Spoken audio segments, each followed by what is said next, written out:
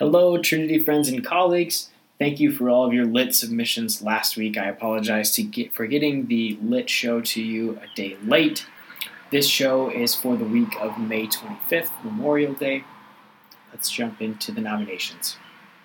Our first nomination is from Molly for whipping up some images for us for Why Green, Lickety Split, and making our lives so much easier.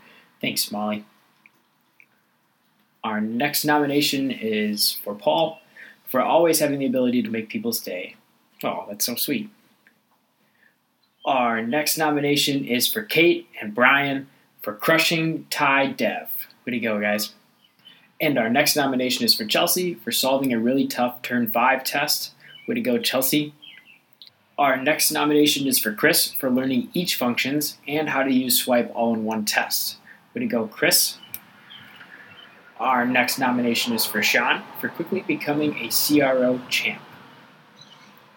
Our next nomination is for Brian for always having an answer for me no matter how complicated the problem. And another nomination here, this one is for Mike for getting Why Green shit done, yo.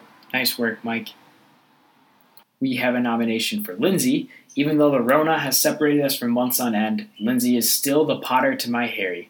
She checks and sends emails on her days off, cares so much about her clients, always knows the answers to my email or password questions, and even makes pretty documents that don't get enough praise. You light spelled L-I-T, all caps, E, up the office with that awesome hashtag female touch, and female being F, email, female. Get it?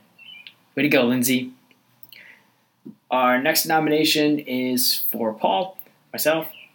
Through the cloudy work days, cases of Mondays, and every day in between, Paul is always so lit with his never-ending energy and care for how things are going during this sometimes dreary time. Thanks for being the guy who always has fun stories for us every day and lets us know he would 10 out of 10 recommend sitting in a beanbag with one of his famous shirts on, beer in hand, while chilling and listening to Spotify Girls Night Out playlist just because. Thank you.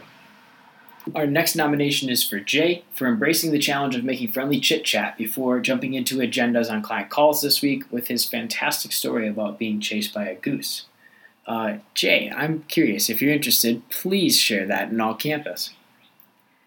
And our last nomination for the week is for Matt for always jumping in and picking up the slack where it counts. He took on the tasks of managing Golf Ball's freelance writer and teeing up, nice, the next few weeks of product descriptions, and without any sort of prompting, mind you. He is a huge help.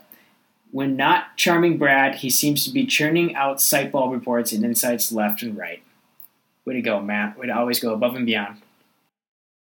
We had lots of great writing this week, lots of great puns.